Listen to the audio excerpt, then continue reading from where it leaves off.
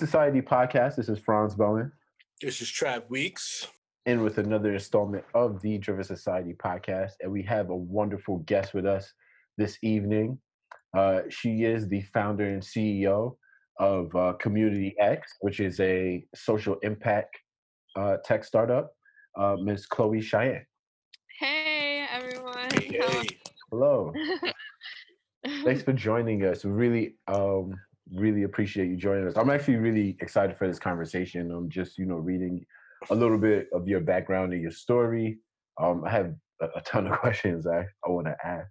But, actually, let me not step on Trav shot. Trav usually goes through the... But me and Chloe got to connect over socials, and she has an amazing story of why she started her platform, Community X, her experience, and what led her to this moment. And what I loved about it was that it was very cause inspired, and not many people who see a cause, sometimes jump at the opportunity, or jump at this jump in this space to actually try to solve that problem and try to gather a community to solve that problem, to help fight that problem. So I just thought it was completely dope. And just for you sharing your story with our community, I think they just definitely need to, need to learn about who you are and your platform. So if you can, just give everybody tell them who you are, and this platform that you founded. Tell them what it is. Sure. Thank you both for the introduction. I'm really excited to talk with y'all today. My name is Chloe Cheyenne. I'm originally from Chicago. I went to Howard School of Business and was there from 2009 to 2013. And when I graduated, I was fortunate enough to have a full-time offer with Google. So I moved from the East Coast to the West Coast in Mountain View, California, and started my career with Google. I was there from 2013 throughout 2016, which meant that I was working at headquarters and a little over a year into my role when Mike Brown was killed in Ferguson. And that really struck an intimate and personal chord with me, because my dad, who is African American, I'm multiracial, is a survivor of an extreme case of police misconduct that happened here in Chicago on the South Side in Hyde Park, that left him permanently handicapped with a bullet still lodged in his spine today. The year before I was born in '89, he was living in Hyde Park in a townhome with his mom, was getting ready to work a night shift, heard a loud banging on the door, and went to go see what it was. And by the time he got there, the door was off its hinges, and a group of plainclothes CPD officers began to raid my grandmother's townhome and opened fire on my dad over a dozen times, hitting him on the crown of his head and multiple times in his groin area. And as he was bleeding to death in the hallway of his mom's home, the men realized that they had the wrong address, and it was a case of mistaken identity. And in an effort to cover up the mistake they realized they made, planted drugs in the top drawer of his bedroom dresser, physically assaulted him after shooting him, and didn't call an ambulance in hopes that he would just die. So by the time he actually made it to the hospital, he was in very critical condition. Doctors told my family he wouldn't make it through the night. They operated on him anyways, ended up stabilizing him and saving his life. But in between each operation, the CPD required that he was handcuffed to his hospital bed, even though he was totally incapacitated and could barely move. And that meant that when he was finally able to leave the hospital, not only was he set to begin ultimately a lifetime of physical rehab when I was born and learning how to walk, so was my dad.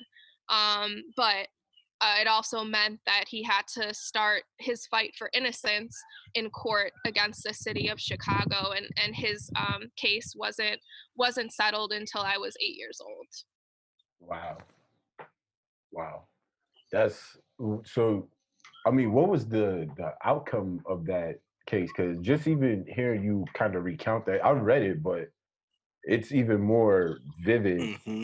You know, are you sure? What was the outcome of that case? And in the years since, how was your father's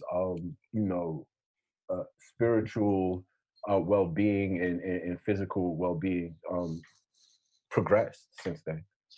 Yeah, so a couple of things. One, the officers, similar to what you see happening today, were put on temporary paid leave and then put back on the force. The officer who led the raid in my dad's case was really he served on the police force in Chicago until the day he retired, and it wasn't until then that people started to uncover his different misdeeds, and found that he was like a drug addict, and Mm. like stealing and dealing and all of this craziness. So there were no real, I say that to say that there were no real repercussions for the officers involved in my dad's shooting. As far as like the trial goes, the city settled out of court with my dad, which was, it was a victory at the time, because in 98 cases like that weren't being settled on. They were basically just being thrown away and not even considered at all. But the money that my dad got and my grandma got in the settlement wasn't nearly enough to cover my dad's medical Mm. bills. And my dad, because he was shot so many times, when he was shot and arrived at the hospital, he had to have a pretty serious blood transfusion, and in that transfusion he contracted hep C. And so the medicine that's required for that is really, really expensive. And my dad has always been like an entrepreneur, and doesn't have like the best health care. And so he just basically lives with that disease, um, and is in pain every day, not only because of the hepatitis, but also because of the bullet that can't be taken out, because if it was, he would become paraplegic and be wheelchair bound. Wow. Man, that's interesting. And to have a parent, and while you're growing up and you're learning all of this while you're becoming, right? How did that affect your mental temperature growing up? Pretty drastically. I sort of found out about all of this in bits and pieces, and like, I was born in the 90s and like grew up, in the early 2000s, and like social media was really just starting to like pick up. So these weren't like conversations that people were really having with one another Mm-hmm. during my like primary years. And so I had no one to really talk to Hmm. about it, and I had like, except for like my dad or my grandma, my younger siblings didn't really know. I didn't really have friends that had similar experiences as me. And so it was really tough, not only just finding about it in bits and pieces, but also like sort of as that picture was starting to develop, feeling like that I didn't have a community of people that I could rely on in order, to work through those issues. And I think, like, going back to my days at Google, when Mike Brown was murdered, that's how I came up with this idea, because I really just reflected on my personal, experience, and I felt like there has to be a better way that we can merge social impact and technology, and more quickly and efficiently start to get people connected with one another around the world based on the issues that matter to them. And so that's sort of like the thesis behind Community X. Man, I do remember that time. I was at think I was at Thomson Reuters when that happened, and I remember there was just this general, I don't know if apathy is the right word, or but people that are from outside of the community, and there's some cognitive dissonance there, but I just remember looking around and things would just be in like business as usual, Yeah. Mhm. and a part of me that I didn't even know existed was kind of like troubled that day, you know. So going forward, I mean, I'm assuming that your experience was similar to mine. How did you? What were the initial steps to get Community X started? So it's funny that you say that because the first thing I did was actually dig internally at Google, because I figured that there has to be, resources here, if not like an existing platform that we can leverage in order to do this. Um, and so I went through the Black Googlers network, which I had been really active in and had a lot of allies. And we started to build out an internal campaign and like proposal for how we could use existing platform for issues like police misconduct and reform. And we ultimately, in like an all hands, and I'm not sure if I'm supposed to be saying this here, but I'll just say it anyways. We in an all hands, I pitched the idea to Sergey and Larry, like Mm, face to face. wow. And it was in front of like all of Mountain View campus, which is like the biggest, campus at Google, and everybody else that was tuned in virtually. And my proposal was met with stunned silence and then Wow. nervous laughter. Mm, And then in the days, ensuing, there are actually like internal like meme generators that people used and like gathered and shared that type of content. They were talking about my proposal like other Googlers and making fun of it, and whoa. questioning why this should even be something that Google's talking about when Google is like a search engine and not like a social, you know Larry and Sergey aren't social justice warriors. Wow.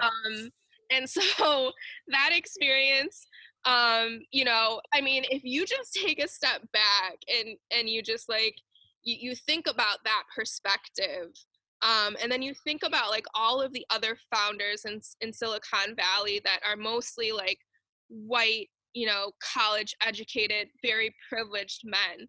And then you think about like what their user bases look like and who the people are that are really making their platforms the success that they are today. Like if you think about Twitter, for instance, and Black Twitter, it's like without us, these Yeah. platforms would be nothing. And Hmm. yet you like actually have like the audacity to like turn your head to issues that are facing our community when you know that there's something tangible that you can do to make sure that not only your technology but your resources are supporting us and helping us in the work that we're trying to do. It's really just, I sat back and I thought about that and I was like, screw this, I'm leaving. And so I Mm. resigned from my position at Google, and I did, some market research in this space.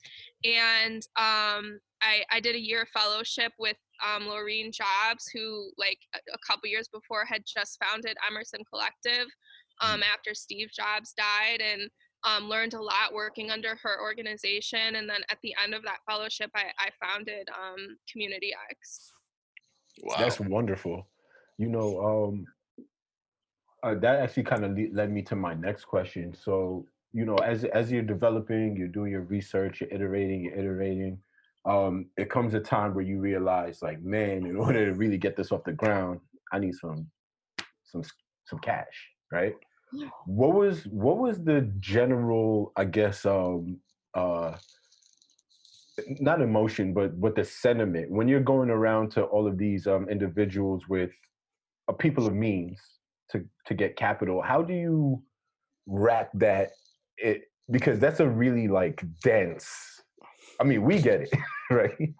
But how do you position that where it's attractive and they really get the value prop on both sides from the society to their pocket? So I appreciate that question because I was very intentional and slow to structure my first round of fundraising because I wanted to do it in a very specific way. Hmm. Like I was just sharing, this dynamic of like predominantly white male founders building platforms that are predominantly used by communities of color and underprivileged groups. It really frustrated me. It frustrates me not only because those founders aren't supporting the things that those groups care about, but also because we're using this technology every day and we're not benefiting from the success of it. And so when I went and structured my first round of financing, I didn't go to all of the white VCs that or angel investors that typically get the deals, because I didn't want them to have the initial cap space in my table. I went to people in our community that might have had a little extra cash, and I accepted a very low minimum of investment so that people from our communities could participate in the first round of financing for a company that they wouldn't normally get the opportunity to do. So the buy-in Hmm. for everybody was really low, but we had enough people that were willing to do it, that to date we've raised almost $500,000 just from that group of people, Mm, not Wow. including VC money. that's Wow. tremendous. Indeed. That's amazing. I didn't even know that part. Was there a moment when you realized that you were an activist and decided to commit to this? Because I look at activism now and like, especially watching like Michael Jordan, The Last Dance, and how he kind of like, he had an amazing platform, but he was straight up like, yo, I'm an athlete. Like he made a conscious decision to really not really commit to any um, um, major issues that we had in our community, in a sense, you know what I'm saying? But then you got somebody like LeBron James who, God bless the dead, the young King Arthur who was killed, um, and who posts and is going to, feel that pain with the community, and is going to fight against that type of energy. Um, what was that moment, if you did have that moment where you knew you were going to be an activist and you were going to throw in? Was it your father experience, or was it like, what was the moment when you realized, okay, I'm all in on this? I think, yeah, like for me, um, when you obviously, um, you know, communities of color and underprivileged groups have to, experience things every day in one form or another. Mm-hmm. But I think the experience is like totally different when you have to like get up every day and look someone in the face who has, Mm-hmm. um, you know, an actual bullet in their spine that shouldn't be there, but is there just because of the color of their skin. So, for me, there was always a sense of immediate ness and urgency to social justice and social impact, and it's just been something that I have literally never been able to ignore. Wow. Wow. Yeah, I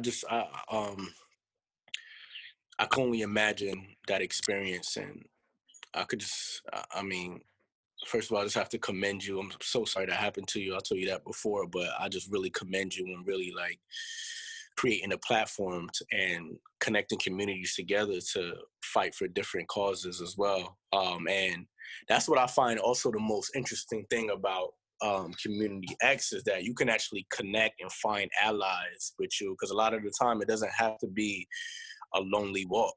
When you're fighting against something, when you have a cause that's in your heart, when you've committed to be a activist, what was that feeling like when you realized you had a tribe that would be willing to, you know, to support you in this space and support you on, you know, your cause? I think I'm fortunate enough to have an amazing team of people that are a part of this effort. Hmm. Everyone who's involved is either a person of color or a person with, direct experience being impacted by some sort of social justice issue, or they're an activist themselves.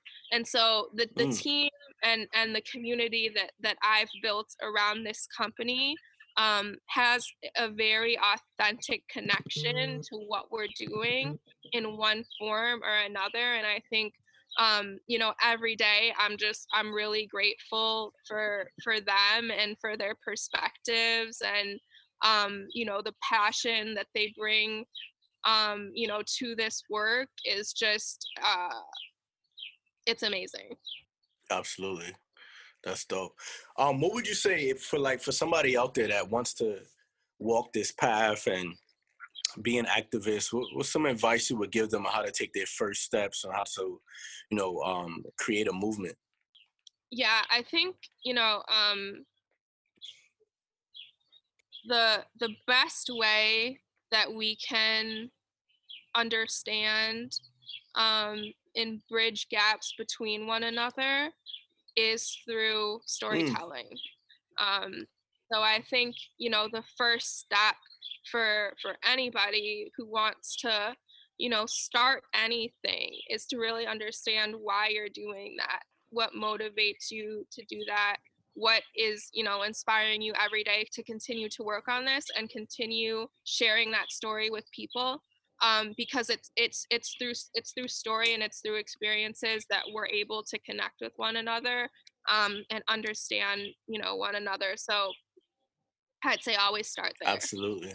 Absolutely. Is there a vision you have in your head of where you seeing this platform going? Like, is there an ultimate goal that you want to accomplish with this? Yeah, I want to be able to understand through our platform what every single person in the world cares about. Mm. Mm. I want to be able to go to Community X and see, where are all of the people that care about women's rights? Where are all of the people that care about prison reform and anti-recidivism and climate action and all of these issues, that matter to people around the world? I want Community X to be that place where people go to express, their movement and build on it by connecting with other people. We have this initiative going on right now called the Change Maker, where we're inviting people from the international community to join our movement. And today alone, I talked to people in Uganda, in Wow. Jamaica, and then in Virginia. And next week, I'm talking to people in Manila, in Lagos, and in a province in China. There are people literally all over the world that are doing things to improve the lives of others. And I think those stories need to be told and need to be shared, constantly. And so that's my vision for the platform. Wow. That's I dope. think that's beautiful, because I always felt like your mission, um yeah, I think that should be connected to everybody. I think that when you get to a point where you're an adult, I think you should tie yourself to some sort of like purposeful type of mission. A lot of the time, I think in our community, especially millennials, it's always been geared towards um, just the entrepreneurial space or career space or whatnot, which is great, but there's not many that is just like a cause. Like for me personally, I've always wanted to like start a nonprofit for single mothers because I knew my mom was a single mother. That's something that's close to my heart. You know what I mean? And Mm. as for you, like, for you to really like to to to to visualize what you wanted to do and to like make it happen based off the experience that happened to your father, I just think that's just amazing, because a lot of the time we feel hopeless when these things happen. Like we feel like there's nobody that's gonna, come and just help us through these battles. And sometimes I was even thinking about, even like as a Black man, like as much work you may do in the community, you may even have a social status, when you go outside, you're like, they just see you for your skin color a lot of the time, like somebody who's geared in that type of mindset to only see you for that skin color, because not all of them, but and it's so crazy, like you really can be taken out, and just because of what somebody perceives you to be. And for you to take that mission personally, I know your family has to be so proud, and I just really, really commend that. It is incredible. I want to touch a little bit. I think you guys were talking a little bit about like community building, right? And how do you vet new additions to the community, because there's so much nuance in each particular struggle, and everybody has like a different goal, and unfortunately, sometimes everybody's not there for the same thing. So how do you vet prospective users or even movements on the platform? Yeah, so, for us, that's really important because we definitely don't want like the NRA or white nationalists using Community X to mobilize. And so the first thing that we do is we don't include any of those. Like we have a set of static issues that users can choose from. They can't just like create a hashtag and make that move. Like they have to choose from our list. And if we're missing something, you can let us know and we can choose to add it on the back end, and have it become a new cause on the platform. But we can just as easily reject things that are suggested. And like from our standpoint, if a user does go ahead and like create a profile anyways under some cause, and then turn out to be something else, we don't have the same philosophy as Facebook or Twitter, with the whole like freedom of speech thing. We don't follow those same terms of service. So for us, if something, it's pretty straightforward. If something incites violence or hate, or makes people feel unsafe, then we remove them from the platform. It's just that simple. From our perspective. And so we don't tolerate that. We don't build a culture around it. And we certainly don't want to profit off of that kind of behavior and that kind of audience being on our platform. Tremendous. I'm gonna just go to take this little turn, and if this question is a little bit too spicy, we can like cut it out. But you were saying you mentioned that P word, profit, right? So somebody there's a gentleman online, Sean King, who always he's like the I guess the Paul Revere or whatever of hate violence or whatever, and he's merited, but he gets a lot of critique on that end too. Like, have you received any type of critique to that end? Oh, people reaching out to me personally? Yeah, like in terms of, because like people, like for Sean King, right? Like people kind of like get at him a little bit, like, yo, you're an outrage pimp, you know what I mean, or whatever. And I feel like sometimes the message gets lost in that sauce. Have you experienced anything of that nature? And if you have, what had been your remedy to that? I think people have gotten, definitely lost in the founding story.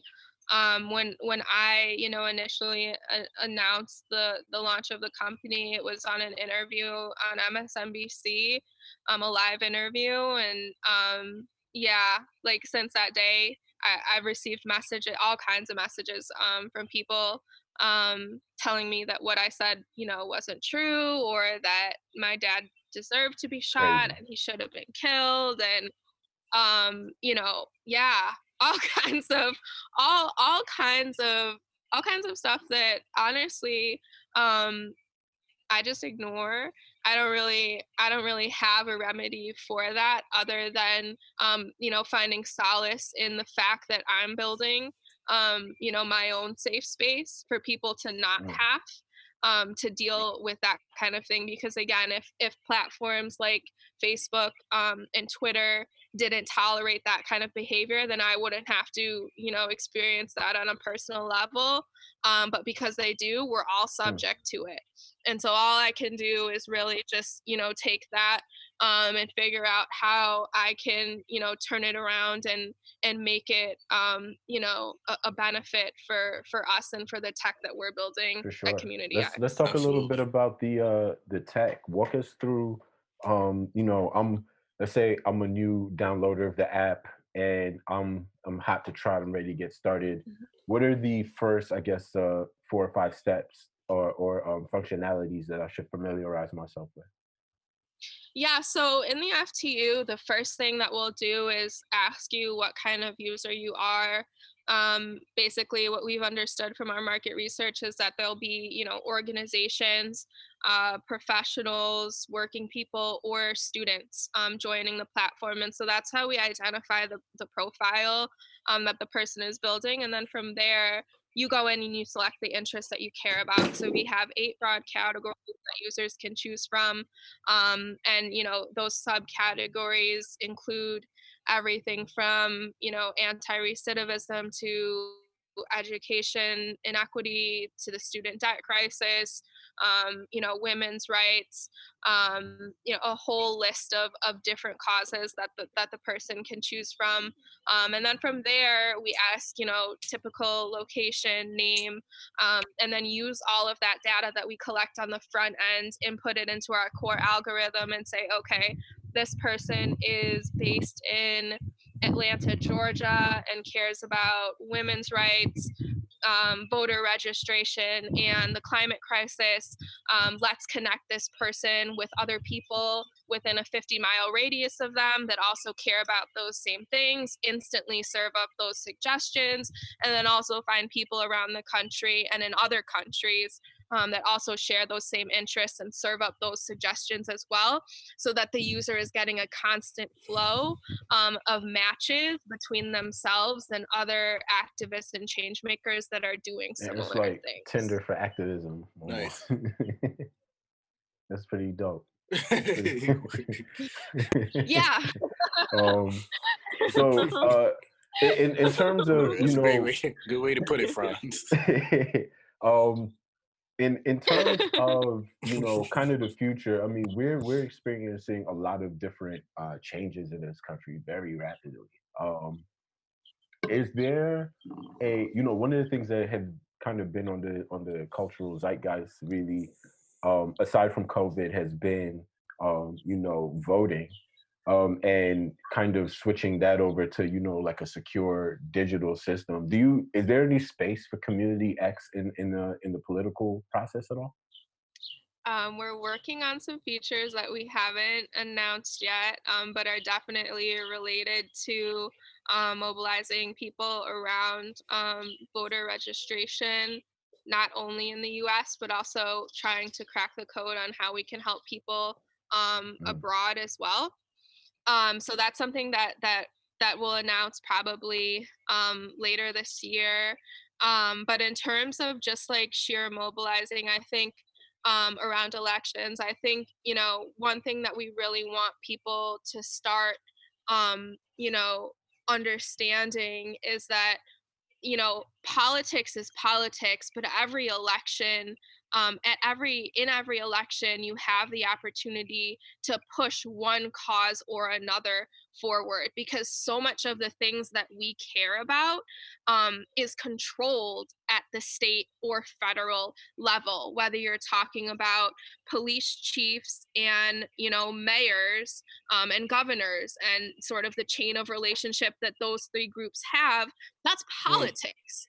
if you're talking about, you know, the climate and, you know, how in Iran there's barely breathable air, and they're going to have a white water crisis that could potentially start a massive war in that region of the Middle East in the next 5 years. That has to do with the government, because 70% of the world's pollution is caused by only 100 companies that exist, and those companies are governed and managed by the federal, you know, government and Congress, and so I think, you know, part of what we try and do is the reason why we really want to understand what issues people care about is because we believe that we can make an impact by understanding, you know, okay, these are, you know, 3 issues that affect me in my day-to-day life, you know, that I care about. And, you know, if I vote in this election, we could see an outcome in at least one of these areas, then it starts to be a different conversation. I mean, with the example that I just gave, that 70% of the Earth's pollution is caused by just 100 companies. Like, so are you telling me that if Coca-Cola stopped dumping shit in the waters, that a kid in Manila or Sudan could like have like fresh water to like cook their food with? Like, it's as simple as telling, you know, what a big brand or a big corporation that like, hey, you need to just be a little more responsible with your business practices, and that could like save someone's life. You know, all of these issues are connected to governance and to politics. And so, you know, people get distracted by this idea of politics, especially in our, you know, democratic society. It's, you know, so polarizing with, you know, the constant banter between Republicans and Democrats. But if you just remove all that and look at the core issues and get people to focus in on the things that matter to them and connect them with like, okay, this candidate supports this specific issue that you care about, then it can start to be a different, less polarizing conversation. For sure. Yep. You know, so yeah, just we're gonna start winding down. I just want to ask this question to you. In your estimation, what is justice? Great question. I think there are, you know, so many levels.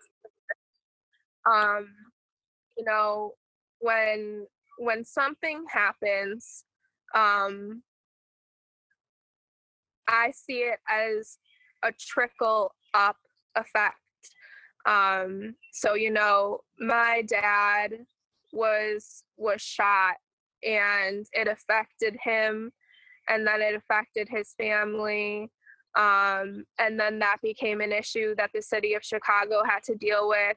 And then ultimately people have to realize that this is, you know, our cities and our federal government and the NRA that are causing, you know, these issues that people that are on the ground every day have to deal with. And so, you know, given that these issues are so layered and that there are so many people and so many entities involved, I think, you know, victories of justice, you know, have to happen on multiple levels. You know, justice for my dad at the most basic level was surviving and like keeping his life. That was the first level. You know, the second level was, I mean, if you really want to dig deep into it, like him finding a hospital that was willing to operate on him and accept my grandmother's healthcare. Like, if you really want to look at it, like that's one level of justice. Like, thank God that there was a system in place that could accept him in the time that he needed to be accepted, and there were doctors that were willing to operate on him. And then, you know, it goes on and on. His trial, that was a layer. If you look at the way that government has changed in the city of Chicago, now we've gone from like the first daily to like the second daily to like Mayor Lightfoot. And like, you know, she's doing really good work and, you know, really on the ground trying to help make the city a better place. So, you know, this happens on so many levels. And I think that's why, you know, in being in this space, being an activist, fighting for change can feel so tiring because we're constantly having to fight all of these different battles just to gain one victory. And so, you know, I would say that it's an evolving thing. And for us, we don't really have like, there's never like one, you know, win that we look at and we're like, okay, you know, we're good. You know, it's always going to be just an ongoing series of, you know, fights for justice. For sure. Absolutely. Yeah, we need people like you for sure. Like, this is the work that a lot of people sometimes stay away from, but it's so important, the work you're doing. So yeah, I'm sorry, Franz, you were gonna. Oh no, I was just gonna ask. We ask all our guests this question. What drives you? What gives you? I mean, you definitely alluded to it the entire episode, but Absolutely, if you get a really swaggy sound bite off you. I was thinking that like, she answered it in the whole conversation. I'm driven by people and by the potential to work together and make the world a better place. I think, you know, you see it so many times in history. Movements, you know, whether it's the civil rights movement or you know, the Arab Spring or, you know, the women's rights movements, you know, in present day, you know, movements are only as strong as the people that come together to participate in it. And so for me, I'm driven by people and the potential of people to come together in a focused way and do something good. Perfect. Indeed. Incredible. Young Chloe, please share your socials with the community. Oh, sure. So Community X is at Community X Tech. I'm Chloe Community X. And then, of course, we have our own platform as well. So we encourage everybody to download that and build out your profiles too. Incredible. Chloe, the work that you're doing is amazing.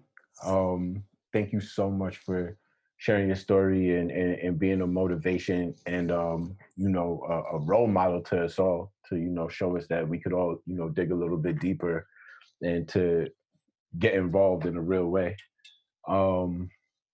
Yeah, so thanks again. Yep. Young Chloe, we appreciate you. Thank you both. I'm, you know, really moved by the work that you guys are doing.